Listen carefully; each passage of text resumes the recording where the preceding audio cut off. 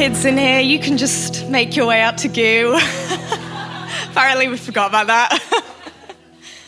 You can all take your seats, say hello to someone on the way down. As Paul says, we love to have new people in Icon Church. It's such a pleasure to have you with us if you're here for the very first time. And if you were here for Imagine Conference, hands up who was here for Imagine Conference. Well, how amazing was it this year? So good, so good. But I'm really excited to finish off conference for you tonight. And I believe God's got an amazing word tonight for us all. And so I want to talk about an experience that I feel we can all relate to. If you're sat here tonight, I can pretty much guarantee that every person in the room will have gone through this at some point in their life, whether it was with family, whether it was at university, maybe when it was when you got married. And it's this, a house share. Almost every one of us out there has gone through a house share at some point in our lives. You know, for many of us, our first experience of a house share is with family. And in fact, you might be sat here tonight and you might be still living with your parents and you're thinking, I cannot wait to move out. No more sharing a bathroom, no more sharing a remote, which, let's face it, is probably one of the hardest things to share when you're growing up with a brother or sister. And no more parents to interrogate me about my every move. And, you know, one of the things I was most excited about when I was moving out was no longer being interrogated by my parents. I mean, I love my family are great, and I know that they care for me a lot, but my mum can talk a lot. You think I can talk a lot. Wait till you have an Irish mother. But I remember when I moved out, and, you know, it was strange not seeing my family every day. And, you know, one of the major things that you miss when you move out is the food. Let's face it, when you become a student, you can no longer afford the same things that your parents can, and your meals go slightly downhill. But, you know, I didn't miss one thing, and that was this, the competition. Because, you know, as kids, me and my sister, when we were growing up, we were very competitive. I use this word we, when in fact it was probably more me. I'm a terribly competitive person, and so I wanted to have the best of everything. And I remember this one time where me and my sister's birthdays, they're very close together, and so people had learned that, you know, we were both quite competitive, that we got jealous a little bit of each other's gifts. So they thought they'd eliminate that. And they got us both the same present. So you'd probably sat there thinking, well, there's nothing to be competitive about there. There's nothing to get jealous about there. But my sister got a green pencil case, and I got a yellow one. And I could not believe that she'd got a green pencil case. I thought that looked miles better than my yellow one. So after we'd had our birthdays, I spent the rest of the day, after we'd both opened our presents, trying to convince my sister to swap pencil case with me, purely so that I had the better pencil case out of the both of us. But you know, that wasn't the first instance of our competitiveness by any means. Most of our holidays, we go away and we might go somewhere familiar. You know, when you're growing up, you go to your grandma and granddad's house. A lot of our holidays were in a tent. And when you go to, when you go in similar environments, you have your setup. You know whose room is whose. My grandma, there was no messing with my grandma. She'd given us each a bed, and that was the one we were going to sleep in. The same with that tent. My mum and dad had separated us out. We each had our own little airbed, and that was where we were going to sleep. But when we actually went to an unfamiliar environment, maybe when we got lucky and we went to stay in an apartment in a hot country, it's always nice, isn't it? Then it was an environment with no rules. There'd been no decisions pre-made on which bedroom was which, whose bed was whose. And so as soon as that door opened, me and my sister would be running. We'd be running around the house, we'd be looking in every single room that there was, because we'd be trying to find the best bed. Maybe it was the bed with the view of the TV. Maybe it was the bed that was the biggest. But we'd find it, and we'd run around the house as fast as we can, and then as soon as we found the best room, we would run into the room, jump on the bed, and I'd go, shotgun, my bed, and that was it. Decision had been made. Shotgun, my bed. But you know, a couple of years later, I found myself in a similar situation. House share situation. But this time, it wasn't with my sister. It was actually with one of my best friends. It was with April. You may know April. She leads our creative team here. And I was one of the lucky people who got to share a house with her. Nathan, I feel your pain. But I'd gotten a job working in Sheffield. And it just so happened that at the very same time, one of her housemates was leaving for the year, was doing a year abroad, and so there was a place in her house. So I decided that I was going to move in there. And I remember the very first day that I moved in, and I walked into the house, no rush, nothing about it, just very calmly, took all my stuff upstairs, no running to get on the best bed, no running to make sure that I had the biggest room. It was totally chilled. And I went and put all my stuff in my room, and that was it. There was no chaos, no running. It was just completely chilled. Why? Because there was a place prepared for me. And many of us have moments where we feel like we've got to run for the best. Maybe it's the best bed. Maybe it's the best job. Maybe it's the best grades. We can feel like we're in competition with those around us to be the best parent, to be the best boss, to be the best student. We compare our progress with the people around us. And we feel like success is only achieved if we're the first one to get there, if we're top of the pack, if we're the best. We can do this in any area of our lives. Maybe for some of us it is with our careers. Maybe for others it's family life. Maybe it's your car, your house. But we can even do this with our faith. We can hear someone else pray. We can see someone else come through a tough situation and thought, how on earth did they do that? Would I be able to do that? Would I be able to get through something like that? We can serve in a team and feel like we're never quite as good as anyone else. Feel like people are always praising the person next to us and never us. But you see, when there was no bedroom prepared for me, I was frantic, I was competitive, I was caught up in comparison. But when I knew there was a place prepared for me, I didn't need to outrun anyone else. It didn't matter how fast I got there. It didn't matter if someone else got there before me. It didn't matter if they were ahead of me on the journey, because I had a spot prepared just for me. I had a spot with my name on it. And I think so many of us are running for something that is in fact already ours. We're competing for something that no one else was ever in the running for. We're comparing ourselves with people who were never the benchmark for who we should be. And so that's why tonight my message title is this: How to Survive a House Share. You might be wondering, why on earth is she talking about a house share? What has that got to do with the Bible? But let's turn to John 14, 1-4, and hopefully all will be revealed. You there, John 14? You can see all the phones out, so I'm hoping that's what it is and not Instagram up on your phone. But John 14, verse 1-4 says, "Do not let your hearts be troubled." This is Jesus speaking. "You believe in God, believe in me also. My Father's house has many rooms. If that were not so, how would I have told you that I am going there to prepare a place for you? And if I go and prepare a place for you, I will come back and take you to be with me, that you also will be where I am. You know the way to the place that I am going." I believe that house share is kingdom design. That actually it's God's idea, that this whole idea of sharing a house under one roof, many rooms under one roof, is God's idea. And, we can read into this verse and think it's just talking about heaven. But actually, when we read through the rest of the Bible, we see that God's design for the church has a similar theme. That it's one body with many parts, one flock with many sheep, one temple with many bricks. And why is that? What does that tell us? It tells us that we were designed to live in proximity. We were designed to live in community, in relationship with one another, not in isolation. But proximity can breed comparison.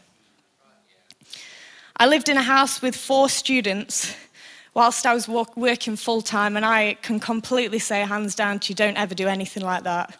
Don't put yourself through living in a student house if you're not a student. It's not nice.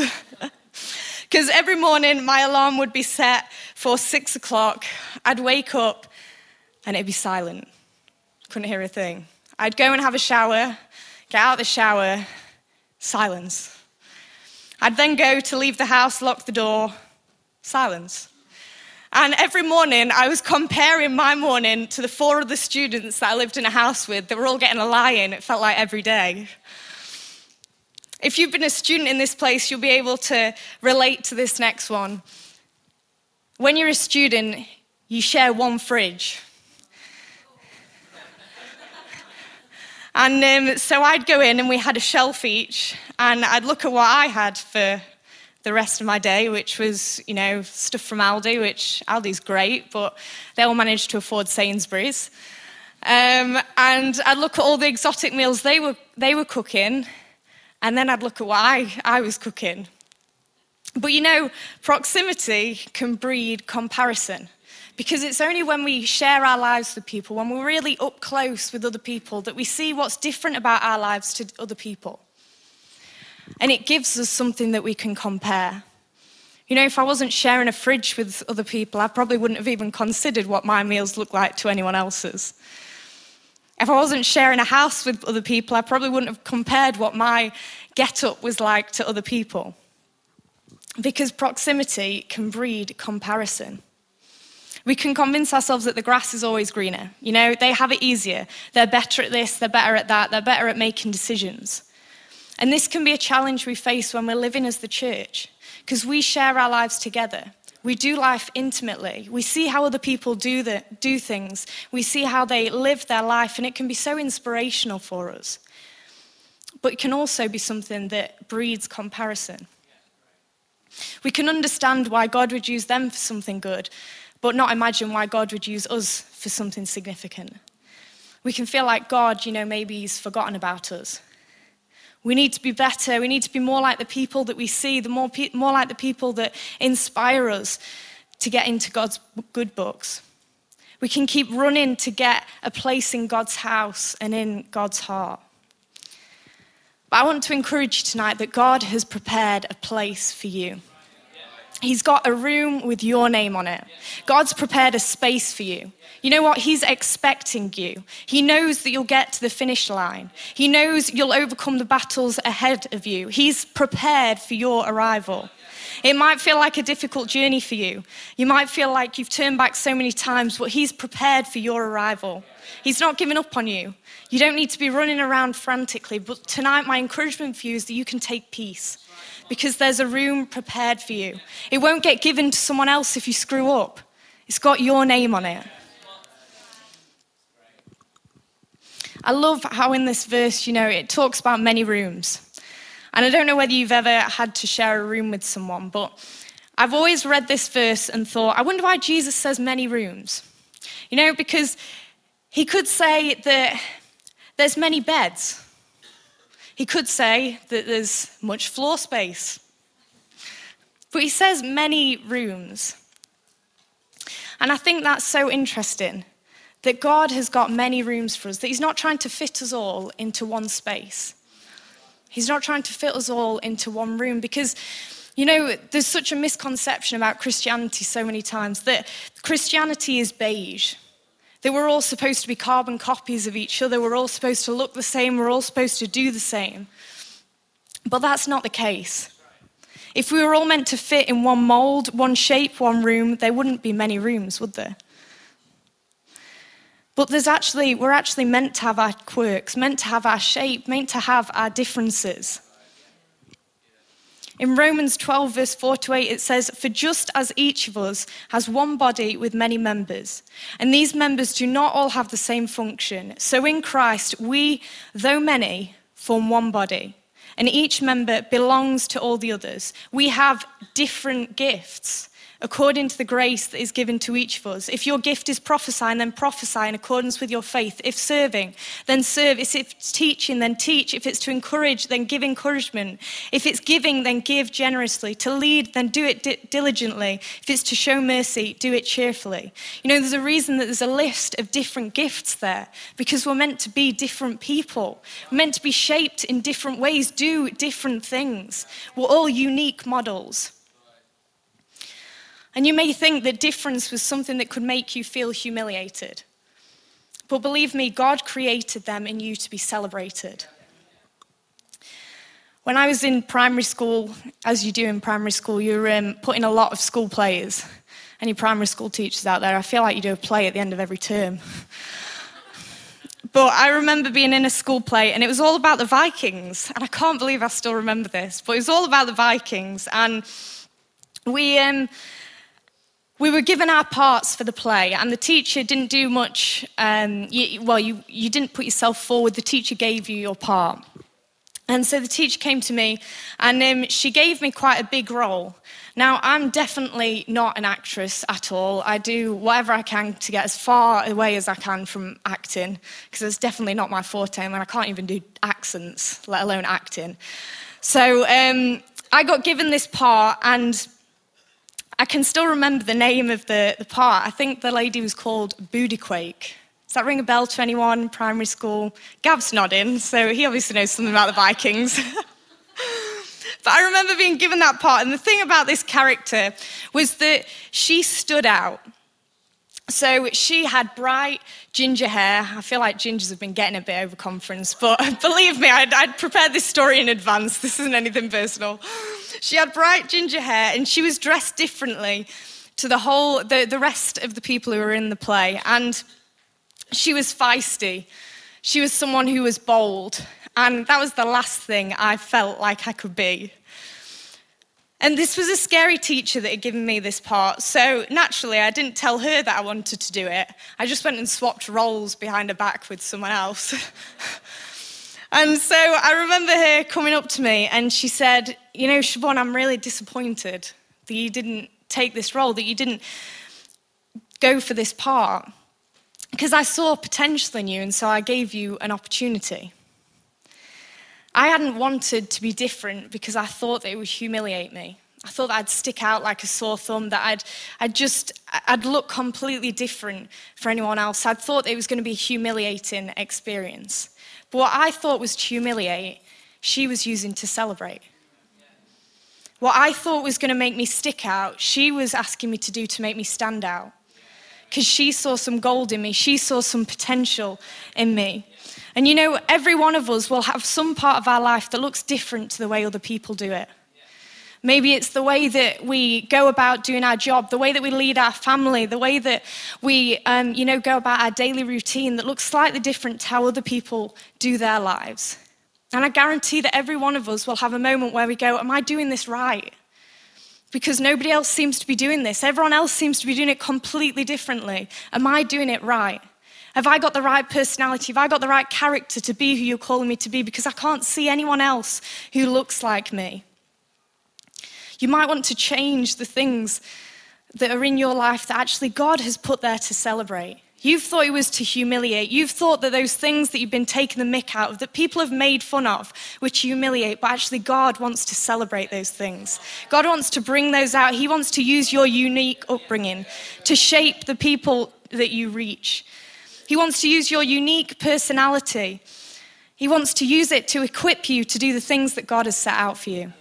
Your unique experiences have prepared you for the place that God has for you. You might not want to stick out, but I believe that God has called us all to stand out in some area of our lives. And you know, when we realize that God has prepared a place for us, that our room is designed to look like no one else's, it causes us to live it boldly. But not just that, it calls us to live content, to live at peace, feeling like we don't have to chase after anyone else, but we can be content with what God's put in our lives. So how do we allow God's promises to change our everyday? How do we allow what we've heard today to change our tomorrow? Well, the one thing that I want you to go away with tonight, the one tip that I have of how to survive a house share is this: be unified, yet unique. Be unified, yet unique. I mentioned that there were four others in the house share that I was in, and something about our house was that it was quite a small terraced house, and so you went around the back of the house to get in. So that meant that you went through the kitchen first, and there was a little kitchen area and then a dining area, and that was all the shared space that we had. But the thing about coming through the kitchen area was that the very first thing you saw when you came into our house was the kitchen surface. And if any of you know April well, you'll know that she's a very clean person, which is actually a great thing to have in a housemate. But she's super, super clean. And I wouldn't say that I'm a dirty person. You know, I'm okay with leaving a saucepan out overnight and coming to it the next day. But after a couple of days of it being on the side, I can't take that and I do have to wash up. But we lived with a girl who definitely did not have that conviction. Cleanliness was not on her agenda.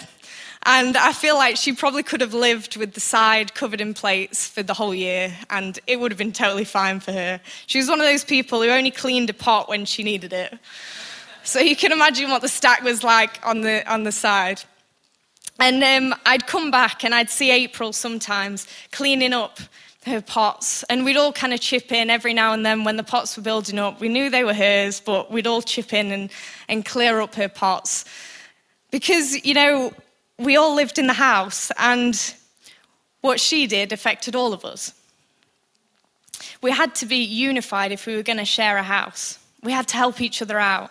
We had to all muck in together to make the house a good environment. And you know, we have to all be united if we're going to thrive in God's house. We have to all be united if we're going to thrive in God's house. We need to help people along the journey. We need to forgive those who share the house with us. We need to carry people sometimes. We need to be the ones that will lift them up, that will carry them through seasons that they can't get through themselves. You know, maybe they've got a load of dirty pots on the side, things that are winding you up the wall. Help them with it. Help them along the way. Be unified. Help them to fulfill their journey. In Galatians 6 verse 2 it says, carry each other's burdens, and in this way you will fulfill the law of Christ. Carry each other's burdens. Be unified. Carry one another. Walk with one another. You know, when you realize that you're not against someone, you can be for them. When you realize you're not competing with the person next to you, you're not competing with the one that you share a house with, you can help them, you can stand by them, you can pray with them, you can support them, you can encourage them, because their journey isn't going to affect your journey. Their success isn't going to make you a failure. Their success isn't going to take you longer to get over the finish line. When you realize that you don't have to get ahead of others to look good before God, you can get around others. You can lift them higher. Unified yet unique. You know, the next part of that verse that I was reading in Galatians 6, verse 2, 3 to 5 then says, if anyone thinks they are something when they are not, they deceive themselves. Each one should test their own actions. Then they can take pride in themselves alone, without comparing themselves to someone else. For each one should carry their own load. Why does it tell us to test our own actions? Because what God has called you to do is going to be different to what he's called someone else to do. The core is the same, but the delivery is different, because we're all called to be unique. We're all called to be different and to do things differently. I love our 5 values: generous, creative, positive, empowering, and passionate.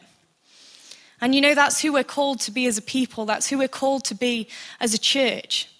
And I know you're not supposed to have favourites in church, but 2 of my favourites are Tom and Rosie, because they share my passion for great design. And they're pretty awesome. And they do a lot of the graphics that you see. I know they both work really hard over Imagine Conference to get all the graphics out. And you'd probably look at them and you'd say they're both really creative people. They've got a good eye for things. And maybe if you were comparing yourself to them, you'd go, well, they're obviously creative. Like, they're artistic, they can use a Mac, and let's face it, that's what you need to be a creative person in this church. And so you might look at them and you might think, you know, I can't be creative. Like, I'm not a creative person because I can't do that. But what if God's called you to be creative in a different way? The core is the same, but the delivery is slightly different. What if you're called to bring delivery, to bring messages and sermons to the Goo Kids in a creative way? What if you're called to actually reinvent the way that Host works? What if you're called to be creative about how we reach people in Chesterfield, in Derby, in Sheffield and beyond? Creativity isn't just down to one thing. The core is the same, but the delivery will look slightly different for every one of us. As a church, we believe that we're all called to carry these values, but the way that we carry them should look slightly different. You know, it says that God has called all of us to love the Lord your God with all your heart, soul, mind, and strength, to love your neighbor as yourself. But that's not going to look the same for every one of us. He's called us to be unified yet unique. He's given us all a unique flavor. We're all under the same roof, but your room shouldn't look like anyone else's. So as you leave this place, I just want to ask you 2 questions. The first is this: where do you need to be unified? Maybe you've been trying to pursue your own agenda instead of seeking God's will. Maybe creating barriers against others instead of lifting them up. Where is it that you need to be unified? You know, maybe you've even been trying to create your own thing in church instead of aligning it to the vision and values of the house. Where is it that you need to be unified? And the second is this: where do you need to be unique? I love Debbie's message over Imagine Conference, and she was talking about this idea of speaking out and how we can be scared of disappointment and scared of speaking out. Well, my challenge to you is maybe you need to start believing for something that's outrageous to others. Maybe you need to start speaking out something that makes you look different. The only way we can know what we're called to be, how we're called to be unique, is by seeking God. What are the burning passions in your heart that you've held back from? And just as the band come back up, I just want to finish with this thought, that there's something really special about preparation. I've been to a couple of people's houses where they've prepared a meal for me. As I'm sure many of us have. We've been round to someone's house and they've prepared a meal for us. And when I come and it's, you know, a really nice meal, I feel like I'm special. I feel like they've been looking forward to me arriving, that they've been thinking about me. I feel loved, I feel wanted, I feel significant. And maybe you're in this place and you don't feel that way. I want to encourage you that the place has been prepared for you, that a place has been prepared for you. God thinks you're special enough that he's reserved you a room. God thinks you're special enough that he's written your name on the door. He's waiting for you. He's waiting for your arrival. And your mistakes aren't going to erase that name off the door. He's waiting. He's expectant for you to arrive. There's a place for you in this church. I mean, Paul already said it tonight. There's a place for you in this church. There's somewhere that you can find purpose and fulfillment. Somewhere that can reflect a glimpse of the great love that God has for you. And I'm aware that there are people in this place that this is fresh news for. You know, maybe you've grown up and you've heard about God, you've heard about Jesus, and you thought that it was all about rules, all about ticking the right boxes, doing the right things, making sure that you're under the rules and regulations of what God wants.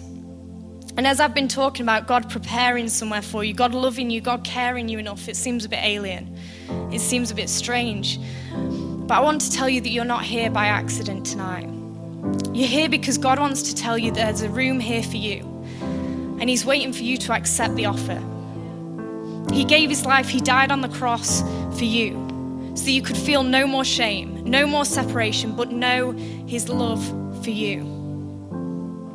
Maybe you're sat here tonight and you've heard a message like this 1,000 times. But this is the first time that it started to make sense. This is the first time that it started to click, that you've started to realize just how much God loves you, just how much God cares for you, that he cares enough to prepare for you, he cares enough to wait for your arrival.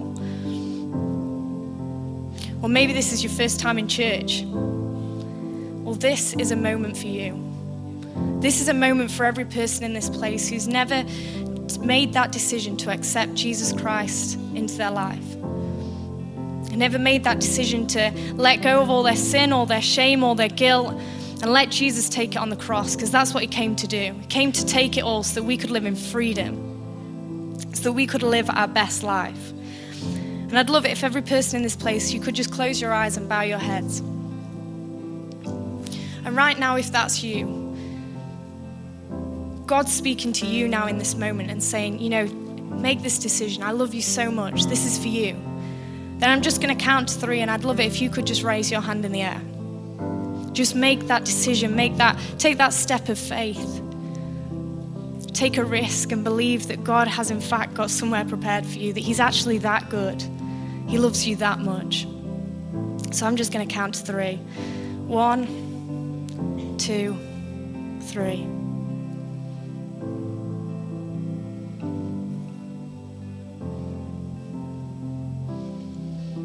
Amazing. You can all lift your heads and fix your eyes on the screen. And as you do, if you want to stand to your feet, and as we do in every single one of our services, we declare this prayer over our weeks. We declare this prayer over our lives. So I'd love it if you could join me as we pray this together. Dear Lord Jesus, I come to you today and confess that I need you. Please come into my life and forgive me of all my sins. Jesus, be my Lord and Savior. Thank you for giving me a brand new start. Today, I open my life to you. Amen. I'm just going to hand back over to the band and we can just go into a song to finish.